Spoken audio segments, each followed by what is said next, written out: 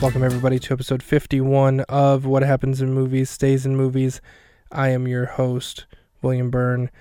Very, very sad here today because this is the last week of season 1, the Harrison Ford season, where we're trying to see how many Harrison Ford movies have Chewbacca in them. I said the Harrison Ford season, maybe it's the Chewbacca season. Maybe that's really what it is. We're watching all the Harrison Ford movies trying to find Chewbacca. We have 6 confirmed Chewbaccas to 44 non-Chewbaccas. We watched The Call of the Wild this week. I predicted no Chewbacca, and I was correct. So that's going to put our final total here at 6 Chewbaccas to 45 non-Chewbaccas. Again, I didn't do every single Harrison Ford credit. I did not do the things that came before Star Wars because Chewbacca wasn't even a character. That would be silly and a waste of time. And this podcast is anything but a waste of time.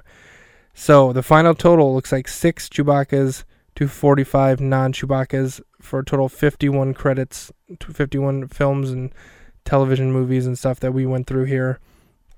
Not too bad. I kind of want to spend, I'm not going to do much here on this episode, but maybe next week will be a reflective episode back on everything that we've learned.